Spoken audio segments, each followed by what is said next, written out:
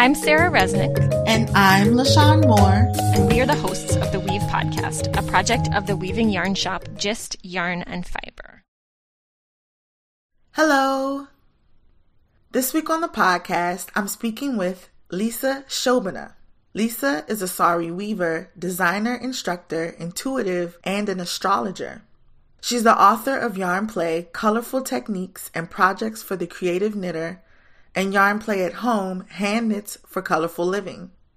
She's contributed her design patterning and beautiful colorways to a number of popular fiber media outlets. And I'm excited to share a conversation with you all today. Hello, Lisa. Welcome to the podcast. Thank you for joining us today. Hi, LaShawn. Thank you for having me. Can you start out by introducing yourself?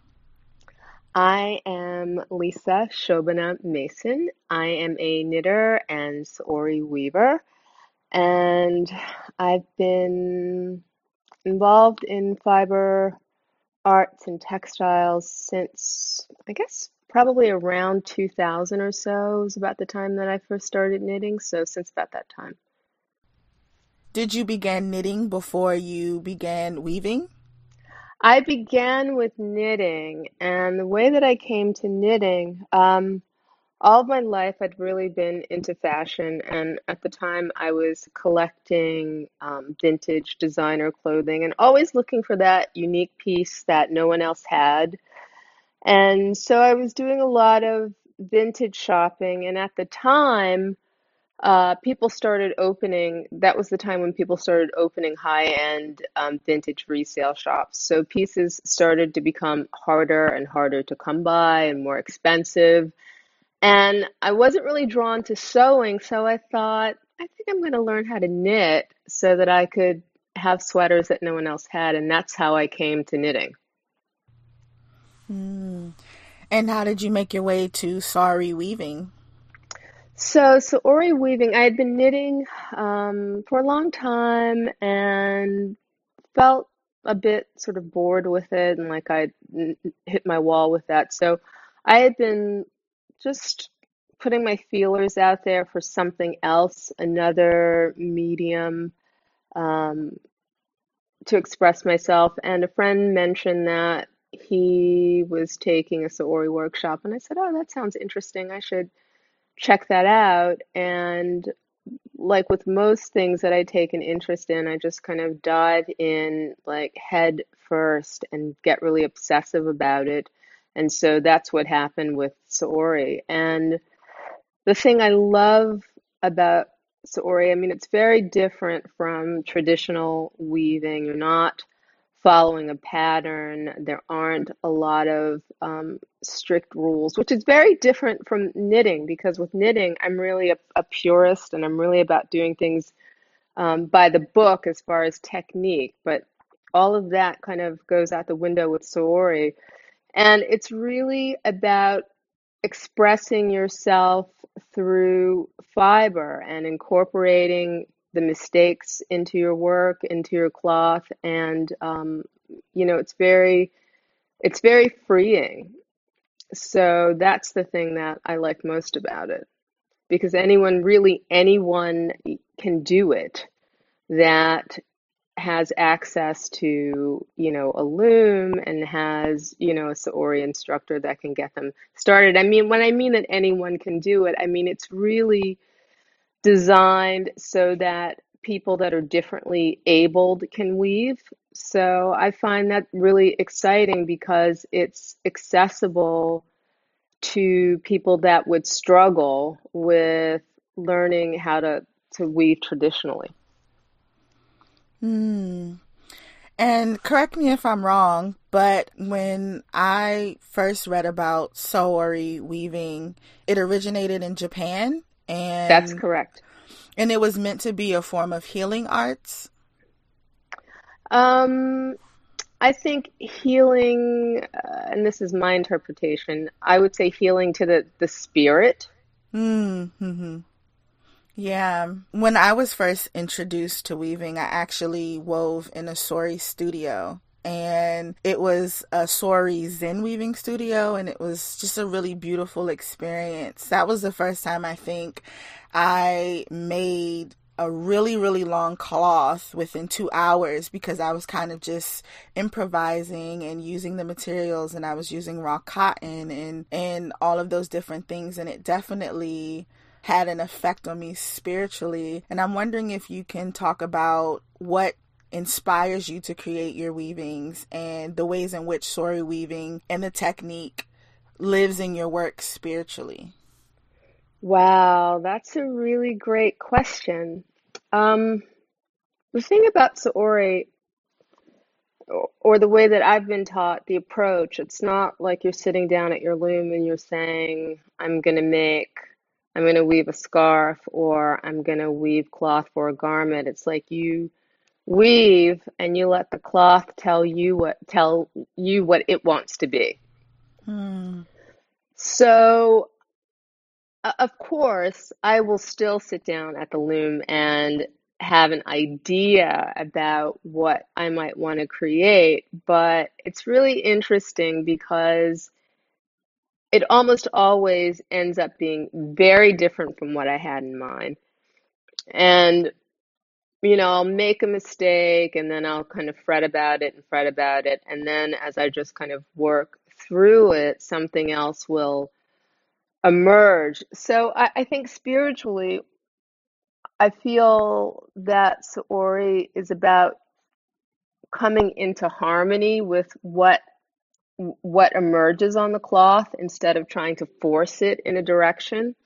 So I think that that's also a metaphor for life, about having a practice that allows you to be in harmony with what is rather than fighting against it. And it's from that place of being in harmony, whether it's with your weaving or with life. If a change needs to be made, that's the space that you want to make it from.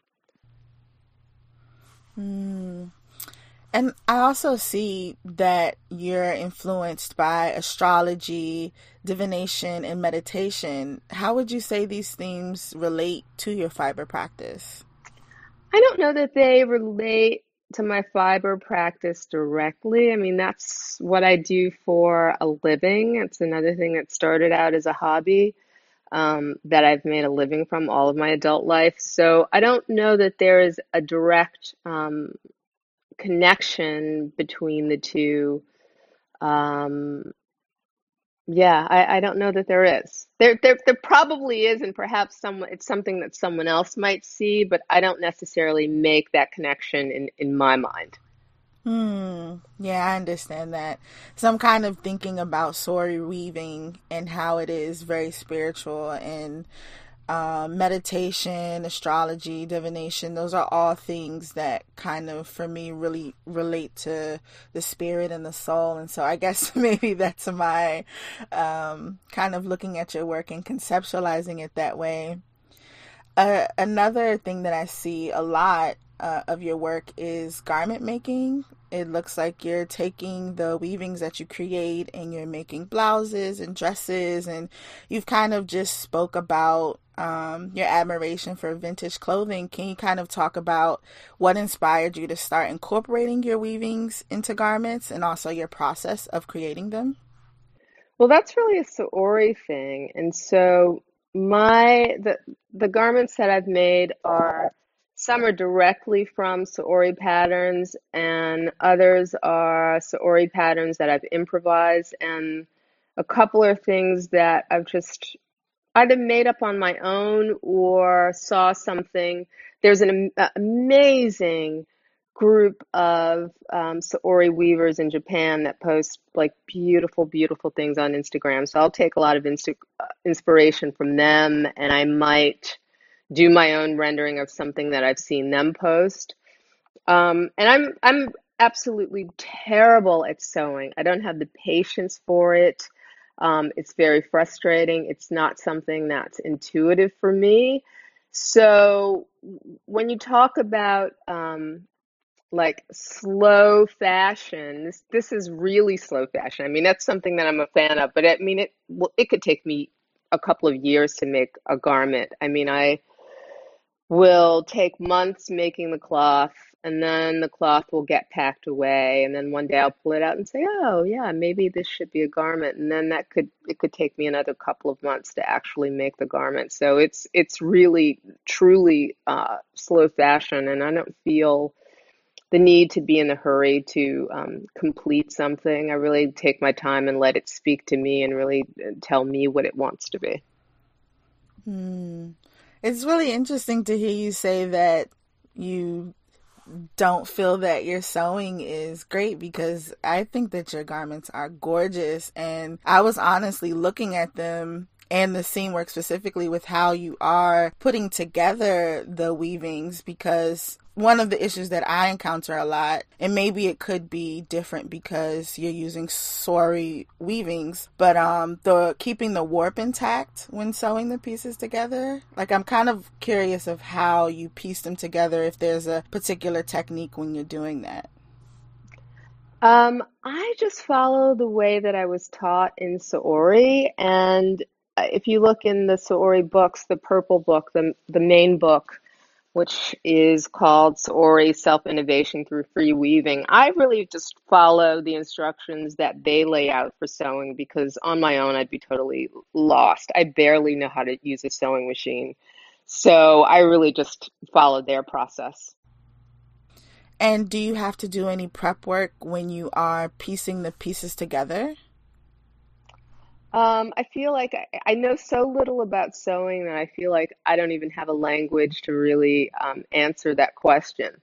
Um, I probably don't do as much prep as most people, simply because I don't have the patience. Like, sometimes I'll iron the cloth before I cut it. Sometimes I won't. I always wash it before I work with it, but it really should be ironed, and then you pin it, you measure it, and you remeasure it, and you pin it. And I get very impatient about those things. So I'm probably doing it in the easiest way that I can get away with and have it be a wearable garment. Hmm. And do you have a fiber preference or material preference? Well, I really love working with natural fibers. Wool is a favorite, silk is a favorite. Silk has been interesting to work with. One thing that I didn't realize about it is that as a garment, a woven garment, it's actually quite heavy, and I was really surprised by that. So it's always interesting to me to see the difference between how the garment looks and feels on the loom, how it feels in the hand, how it feels when you wear it and against your body. I probably don't enjoy working with cotton so much as far as weaving. I don't find it as much fun, but it's definitely easier to wear. Yeah, I agree. In some of your weavings, I see a lot of color blocking and shapes that are reminiscent of silhouettes and shadows.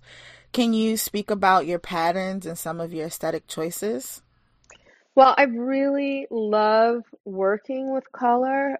It's interesting. When I first started knitting, I think I pretty much only wore black clothing or very little like colored clothing. But of course, that's very like boring to knit, and it's hard on your eyes. Weaving, it's hard on your eyes. So it was really my love of working with fiber and textiles that I actually started to be interested in wearing color. So for me, weaving Saori style is really like painting with textile. So I just really, I'll put some music on or I'll listen to a podcast and just kind of get into a zone and just kind of flow with it and let it tell me what it wants to be. I don't sort of conceptualize it a lot going in. I might have some vague idea of something I want to do or something I want to try. And normally that idea doesn't work out. And I end up going with, whatever arises in that moment. But color is something that I'm so excited about. Color and patterns, not just on the loom, but in life. I'm always drawn to amazing like patterns and textiles. And it's just something that's just really thrilling for me. I mean, Mm. historically, I love textiles. So yeah, I don't know if that answers the question because I don't have quote unquote ideas about it. I just do it and I just make myself available. I put myself in front of the loom and then I see what happens. That's a really beautiful way of kind of describing allowing yourself to kind of be informed by the process and what the materials want to be. I'm also really interested to hear you talk more about color and how it pertains to your practice because you're also the author of Yarn Play, Colorful Techniques and Projects for the Creative Knitter. Can you talk about that text and what inspired you to write and publish it? Well, that's a funny story. I had a knitting blog for many years called My Life in Stitches that I started in maybe 2000, and I was one of the first knitting bloggers. So I'd had the blog for a couple of years, couple few years, and I received an email from this woman, Trisha Waddell, stating that she was a publisher and would I be interested in submitting some ideas for a book contract. And first I thought it was a scam. I thought this is like crazy. It was just so out of the blue. So I thought, okay, well, I'll just kind of play along and see what happens. And so I sent her some info and they offered me a contract, which was just pretty amazing to me at that time because I really hadn't done very much as a designer. I had a pattern published in Debbie Stoller's Stitch and Bitch Big Bad Baby Blanket. That was my first published design. And so the book just took off from there. And I was never a quilter, but I was very inspired by quilters, African American quilters in particular. And so I wanted to try to take that aesthetic and apply it to knitting. That's really interesting. And can you talk more about how you took that inspiration from African American quilting and quilts? And can you talk about how that inspiration then played into your knitting patterns? Well, I was mimicking the idea of working with assorted kind of leftover bits of fabric, as you often see in, historic African American quilting. And so I thought, how can that translate in knitting? So I tried to apply that concept of different pieces kind of being put together to make a garment. Mm. And I'm also really interested in seeing like what that's going to look like. So we'll definitely have to make sure that we get some images so that we can have our listeners get a chance to see, what that looks like and how that inspiration kind of came together. I'm also really interested in if you have connected to or created a weaving or knitting or fiber community, whether it's in your literal personal surroundings or a lot of times the people that I speak with on the podcast have created a large following on Instagram and have been able to communicate with people in that way. But I'm kind of curious if you've been able to connect with any fiber communities. I would say it's not something that I've put much effort into. I'm a pretty solitary person and that's a pretty solitary crafts person, but I definitely enjoy communicating with people, with fellow craftspeople on Instagram. I find that so inspiring just to see what everyone is doing in their world, especially now when everyone is sort of shut in and has a bit more time to think about like what they're doing and a bit more time to focus on their work. So I just love going on to Instagram and just getting a window into everyone's worlds. But yeah, I should probably make more of an effort um, to connect in that way, but I just never seem to have the motivation to do it because once I start looking at what other people are doing and getting inspired, then I just want to kind of get back to my own thing um, and work on it. But as I said, there are a lot of amazing Saori weavers in Japan that I'm so inspired by. And here, Zenobia Bailey, who's a fiber artist who works in crochet, is an amazing inspiration to me. So I'm always looking to see what she's doing. And I love these women in the UK, Lorna Hamilton Brown and Jeanette Sloan, that have done so Yeah. much to elevate the profile of, makers of color. And yeah, I just find them really inspiring. And so they're constantly turning me on to new artists. So yeah, there's just so many great people out there that are just just making so many great things that it's I find that really exciting. Just that people are making things, whether they consider themselves just, a dabbler or whether they're doing it professionally. I just have such a love for things that are made by hand.